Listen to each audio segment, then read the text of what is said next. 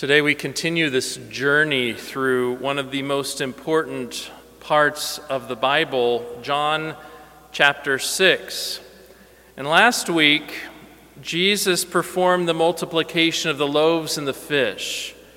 And all the people who witnessed that miracle wanted to make Jesus their king.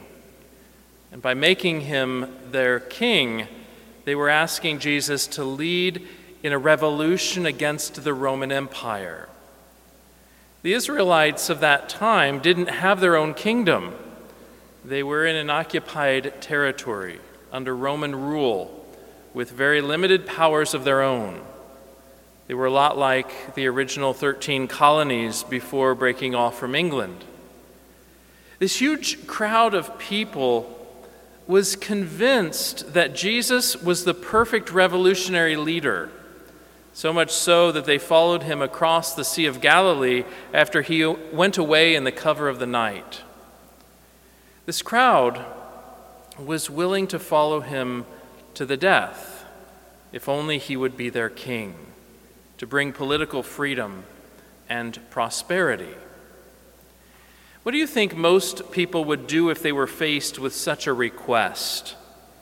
What would you do if 5,000 men came to you and wanted you to be their leader, make you their king? Would you follow their dreams and ambitions? Would you give the crowd what they wanted? Would you enjoy that celebrity status as long as it lasted?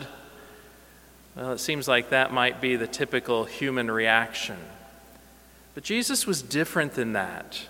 He didn't come on an ego trip. He came to fulfill a mission. And that mission is not about bringing paradise on earth, not satisfying their earthly hungers.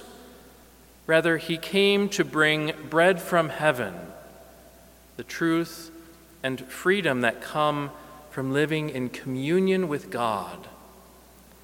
If we are to be faithful to him, if we're to experience the true success of this life, we need to follow in his footsteps, to follow in the fulfillment of his mission.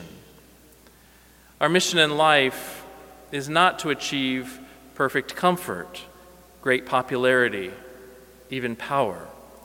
Our mission is to know, love, and serve God with all our hearts, to creatively put our God-given talents at his service, to strive for eternity with God in heaven. We need to think about heaven more so that our focus can be on getting there. It's kind of obvious to say that heaven is our final destination. Heaven is for real. And we play a part in whether we will actually get there one day. It's always nice to look at the holy people from the past, and so I share this story with you for your reflection. There was an Englishman in the 1600s who had an incredible experience of heaven. Blessed Roger Renaud was a Catholic at the time when Catholicism was outlawed in England. He defended the faith and hid and protected priests from persecution. For this, he was being executed. Hanging on the gallows, before he died, the rope broke. He fell to the ground, and shortly after, he recovered his senses. Then he knelt on the ground, and he began to pray, with eyes lifted to heaven.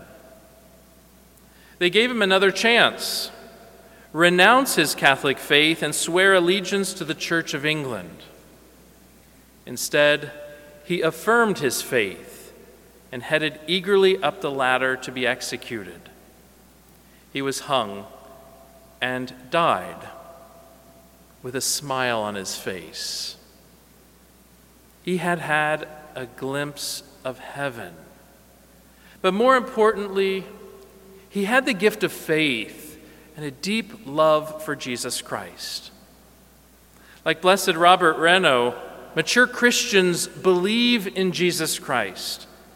And because we believe in Jesus Christ, we believe in his promise that he has gone before us to heaven to prepare a place for us. And because of our belief in the person of Jesus, we put our trust in his words from John's Gospel. In the world you will have hardship, but be courageous. I have conquered the world. Because we believe in Jesus Christ, who suffered, died, and rose again from the dead, we know that our hope for heaven is not a pipe dream. It is solid rock, and we should have hope. The Israelites wanted to counter the earthly rulers of the Roman Empire, and they selected Jesus to be their earthly king. They wanted earthly accomplishments and human success, and what they desired, they didn't achieve, because God had something greater in mind, his Son.